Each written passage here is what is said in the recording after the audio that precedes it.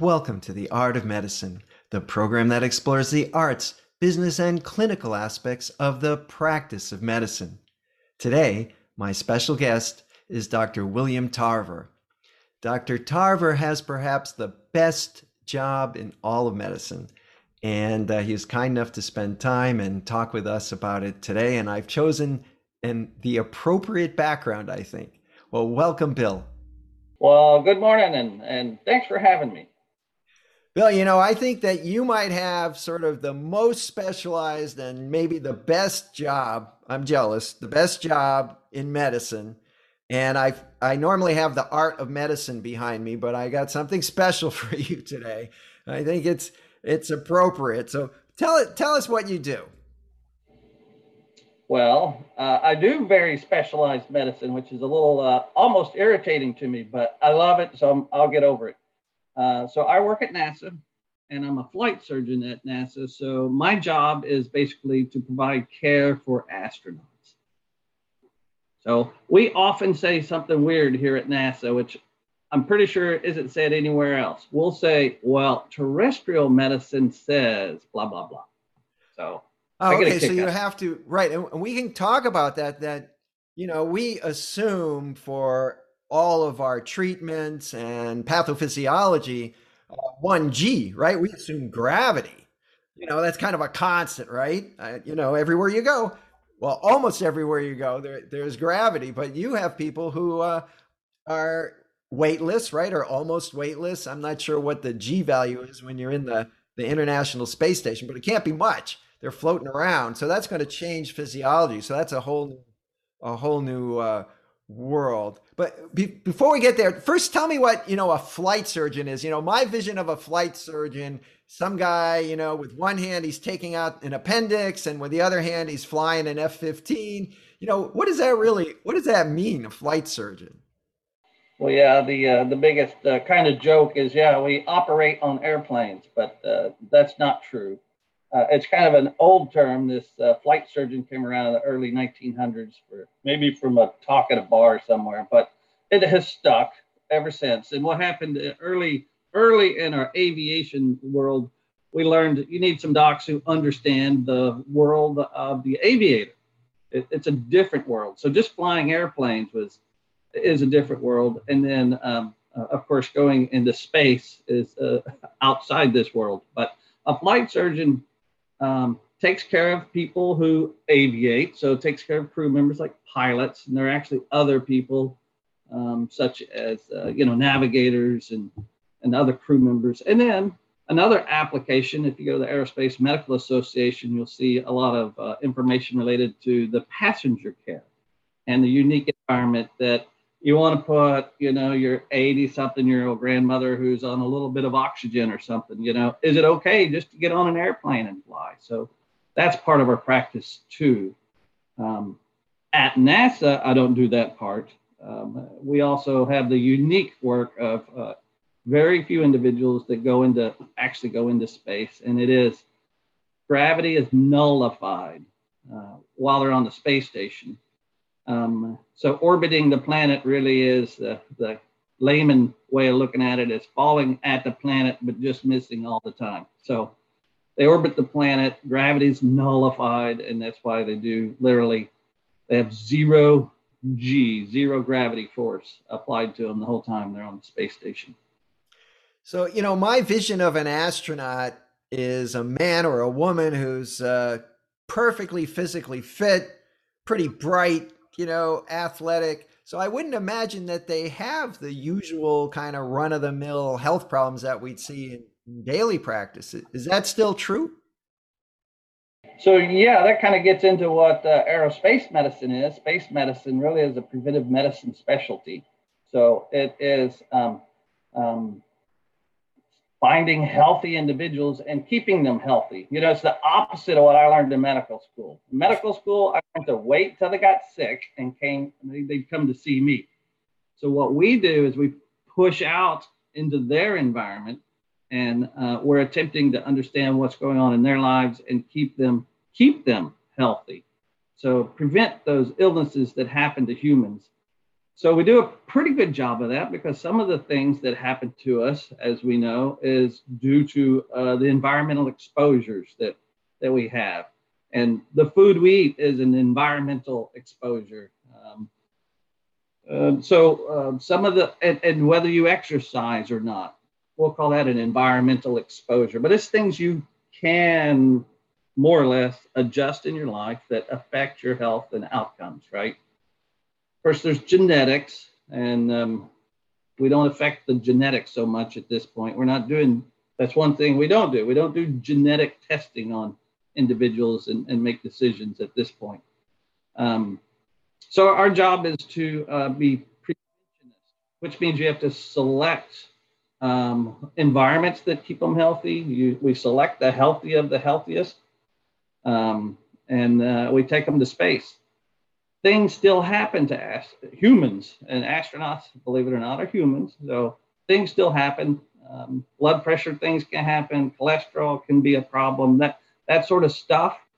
But one of the things I've learned, and I've been at NASA 15 plus years, one of the things I've learned is when we're talking about someone who's not doing what we well, let's say they're not doing well in our flight surgeon, NASA flight surgeon mind, that means they're not pathologic like the rest of the doctors think. That means some numbers don't look quite right to us, and we want to improve the numbers, but there's not disease. These are not people that are on a Framingham scale, that are 5 or 10 or 20, or they're out there. We're talking about 1.2, and actually the Framingham scale is way too gross for us. We have our own index to measure cardiovascular risk in astronauts. It's called AstroCharm. That was part of research that was done, and it has led us to use a different risk score, because while the average risk is, way out there and expanded, and the pathology is way over here on this one side, for us, we're very fine-tuned to the healthy world, and we don't like that gauge or that fine-tuning to slide off towards pathology. So we're pathologically healthy. My vision of the astronaut, I think from the old movies, is these guys are, in Cape Canaveral. In those days, they're jogging on the beach at 6 a.m. I mean, in those days, many of them were military, like yourself. They're used to getting up early and exercising. You're already in the 90 plus percentile, right? They're eating right. I don't know. They used to drink too much. I don't know if they can get away with that anymore. In today's, they're super supervised, right? Well, I will say one thing that has shifted over the years that I've been there. We went from, of course, we've gone through these other older programs like Mercury, Gemini, Apollo, but we shifted from shuttle. When I first got here, shuttle was going on, to the International Space Station. And the commander of a shuttle is a little bit stereotypical, and I'm being very stereotypical broad statement here.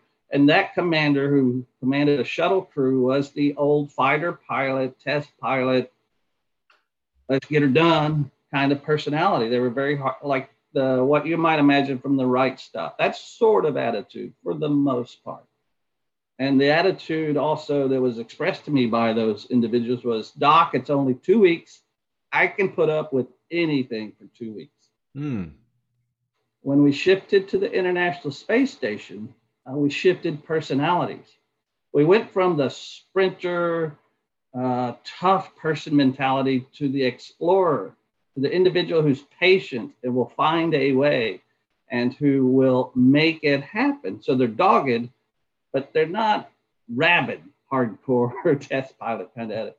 They're the explorers. So the ISS individual's mental state to succeed is different than the shuttles, because 2 weeks versus average 6 months, big difference, and it takes a different personality.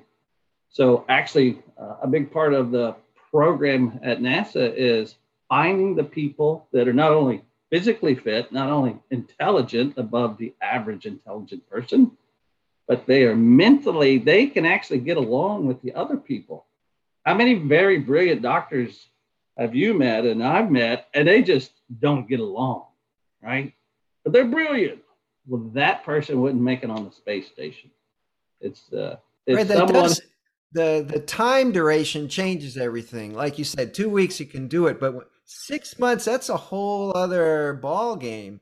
When you're going on a trip, you're going to Europe for 2 weeks or Southeast Asia. It's okay. I forgot something. It's okay. I'll get it when I get back. But you can't forget your meds if you go away for 6 months. It's, Yeah, that's a different that's true. And story. actually, the next challenge is while that's 6 months, it's actually low Earth orbit. We can reach low Earth orbit with another rocket or another supply, and we do that all the time. We send supplies. When we're mentally now trying to focus on Mars, we've got the moon in between. So the ultimate goal right now, the hard part is trying to go to Mars, and you've got to pack everything with you the first time.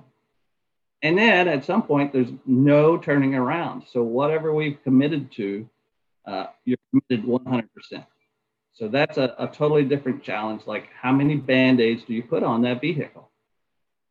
And by the way, medicine is a whole different deal. I mean, pharmaceutical.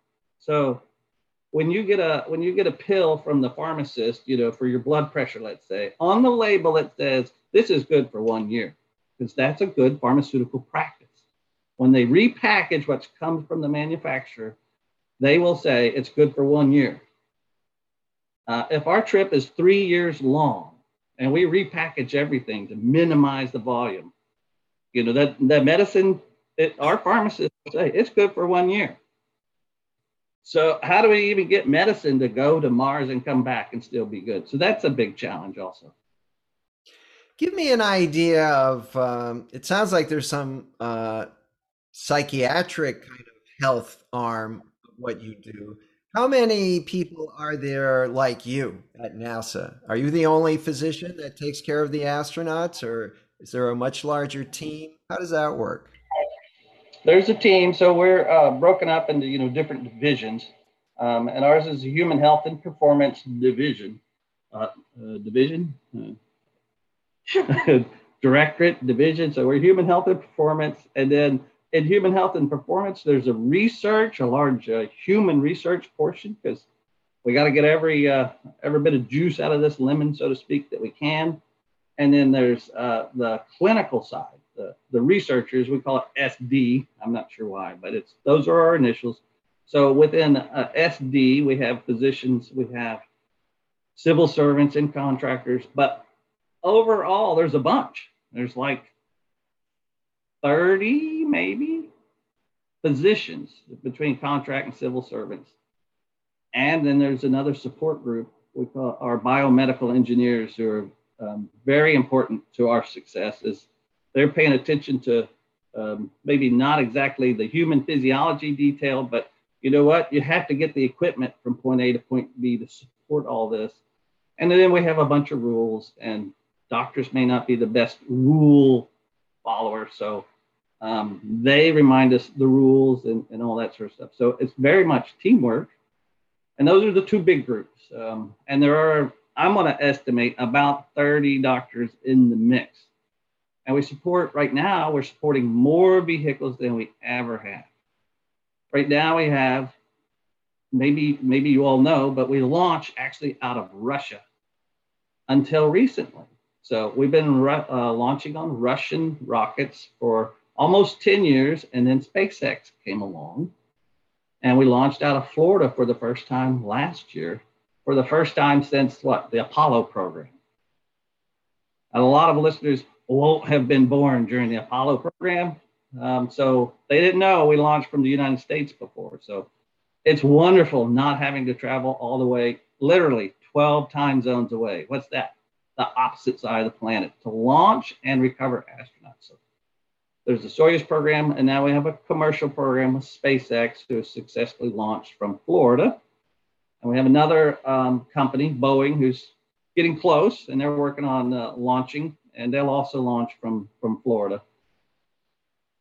And on top of that, so that's 3 different vehicles we're talking about. On top of that, we also have NASA's own program to develop a vehicle to go to Mars. It's called the Orion program.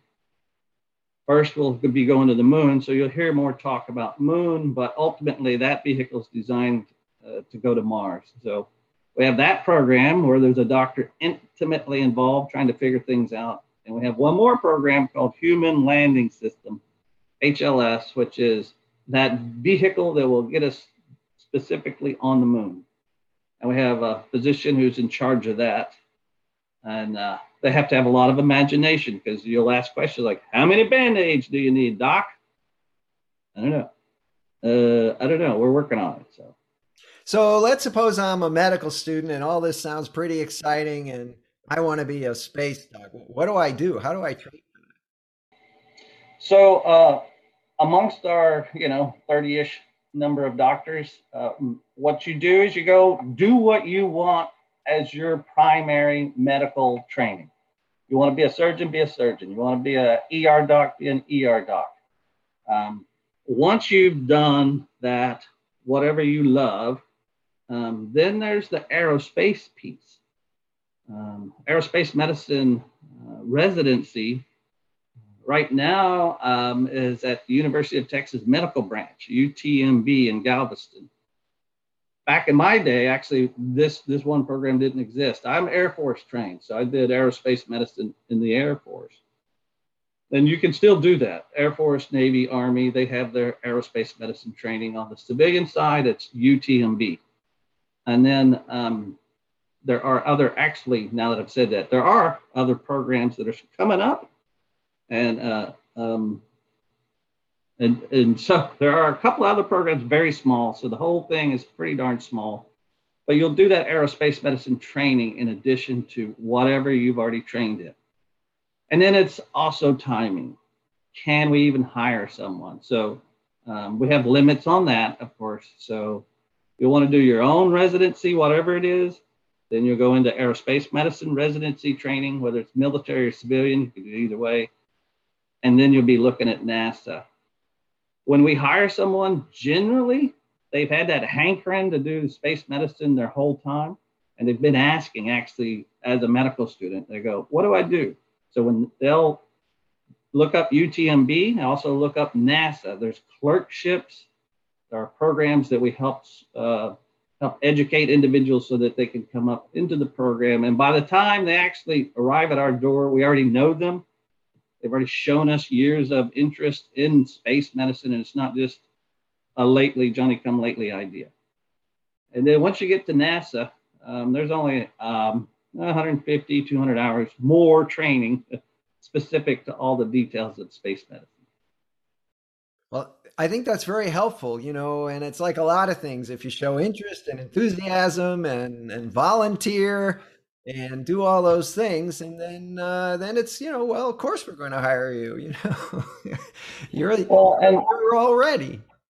Yeah, and I'd say this sort of job appeals to the physician who's an outdoor kind of person. So if you already like wilderness medicine, dive medicine, those things that are not just office based, or those are the kind of individuals that generally have an interest also in this sort of medicine. I have never been a person who likes to sit in the clinic and see patient. A flight surgeon does a little bit of that, but that's like a small part of our job. The rest of our job literally is out there at the space station mock-up. We'll be in Florida when we're prepping for a launch, and you're looking at all those other details that affect the life of the crew member. And we touch all those points, not just in the clinic and not just doing labs and that sort of thing, but we're touching all that occupation stuff that affects their lives. We make sure the pressure in the capsule is habitable, let's say, we want them to live. And then we ask questions like, well, if you increase the oxygen a little bit and decrease the pressure overall a little bit, is that okay? And that's what we look at, like for exploration systems. Right now, the International Space Station is normal pressure, normal breathing environment compared to what's on the planet for you and me, for the most part. That's the plan. Yeah, I could see tweaking it like scuba diving. They discovered nitrox, a little more oxygen, a little less nitrogen, and everybody's happier and no ill effects that anyone knows, but a little more energy. Um, One last question. Way back, you mentioned the right stuff. In those days, I think the astronauts they didn't really want to see the doctor because the only use the doctor was to find something wrong with you and tell you couldn't fly. And and how about now? What kind of how do you create a therapeutic alliance, right, with the astronauts? Would you say it's still a little oppositional? It's like, oh, I got to see the doc again. He's going to be, he's going to find something and mess me up. Or, gee, I can't wait to see Dr. Tarver because he's going to help tune me up and I'm going to do even better tomorrow. Where do you think that sits? The good news is it's less oppositional than it used to be. I have heard aviators and astronauts say the best that can happen is I walk out of the exam room with exactly what I had when I walked in, my medical certificate to fly, right? Because that's what's at risk anytime you interact with us. So that natural opposition is always going to be there because someday we may go, dude, that's bad. That's not good. And while it's pretty normal on the planet, it's actually life threatening if we're talking about a trip to Mars. So I've got to say no to that. If you ask me, I'm going to say no. But the relationship is much better than it used to be. But we work very hard on the relationship because we also do kind of medicine the old way. We take care of families. When a crew member is in space, their main concern is their family. It's really, and themselves, well, they've already volunteered. They already know what they're going through. So they're worried about their spouse and their children. And they're getting notes from school while they're on the space station. Their lives go on. So we develop a relationship over years with individuals. You kind of get assigned together and you work a couple of years before they even go on the space station. You know about the pets, the family, all that sort of stuff. And while there's always going to be, we can always pull their medical certificate, and we can't get rid of that. That's our professional piece. We have to do that. But they I think, understand that our goal is to keep them flying, not pull it away. Bill, this has been fantastic. I want to thank you for joining me in the art of medicine. Uh, I still think you got the greatest job in the world and maybe a little bit outside of the world. And thanks for sharing. It's an interesting job. Anyone interested, look up those information points and keep trying. And it's been a pleasure speaking with you this morning. Thanks very much, Bill.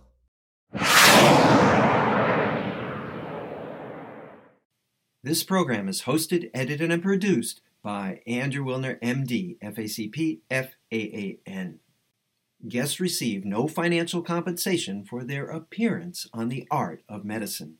Andrew Wilner, MD, is Associate Professor of Neurology at the University of Tennessee Health Science Center, Memphis, Tennessee. Views, thoughts, and opinions expressed on this program belong solely to Dr. Wilner and his guests and not necessarily to their employers, organizations, or other group or individual. While this program intends to be informative, it is meant for entertainment purposes only. The Art of Medicine does not offer professional financial, legal, or medical advice. Dr. Wilner and his guests assume no responsibility or liability for any damages, financial or otherwise, that arise in connection with consuming this program's content. Thanks for watching. For more episodes of The Art of Medicine, please subscribe. www.andrewwilner.com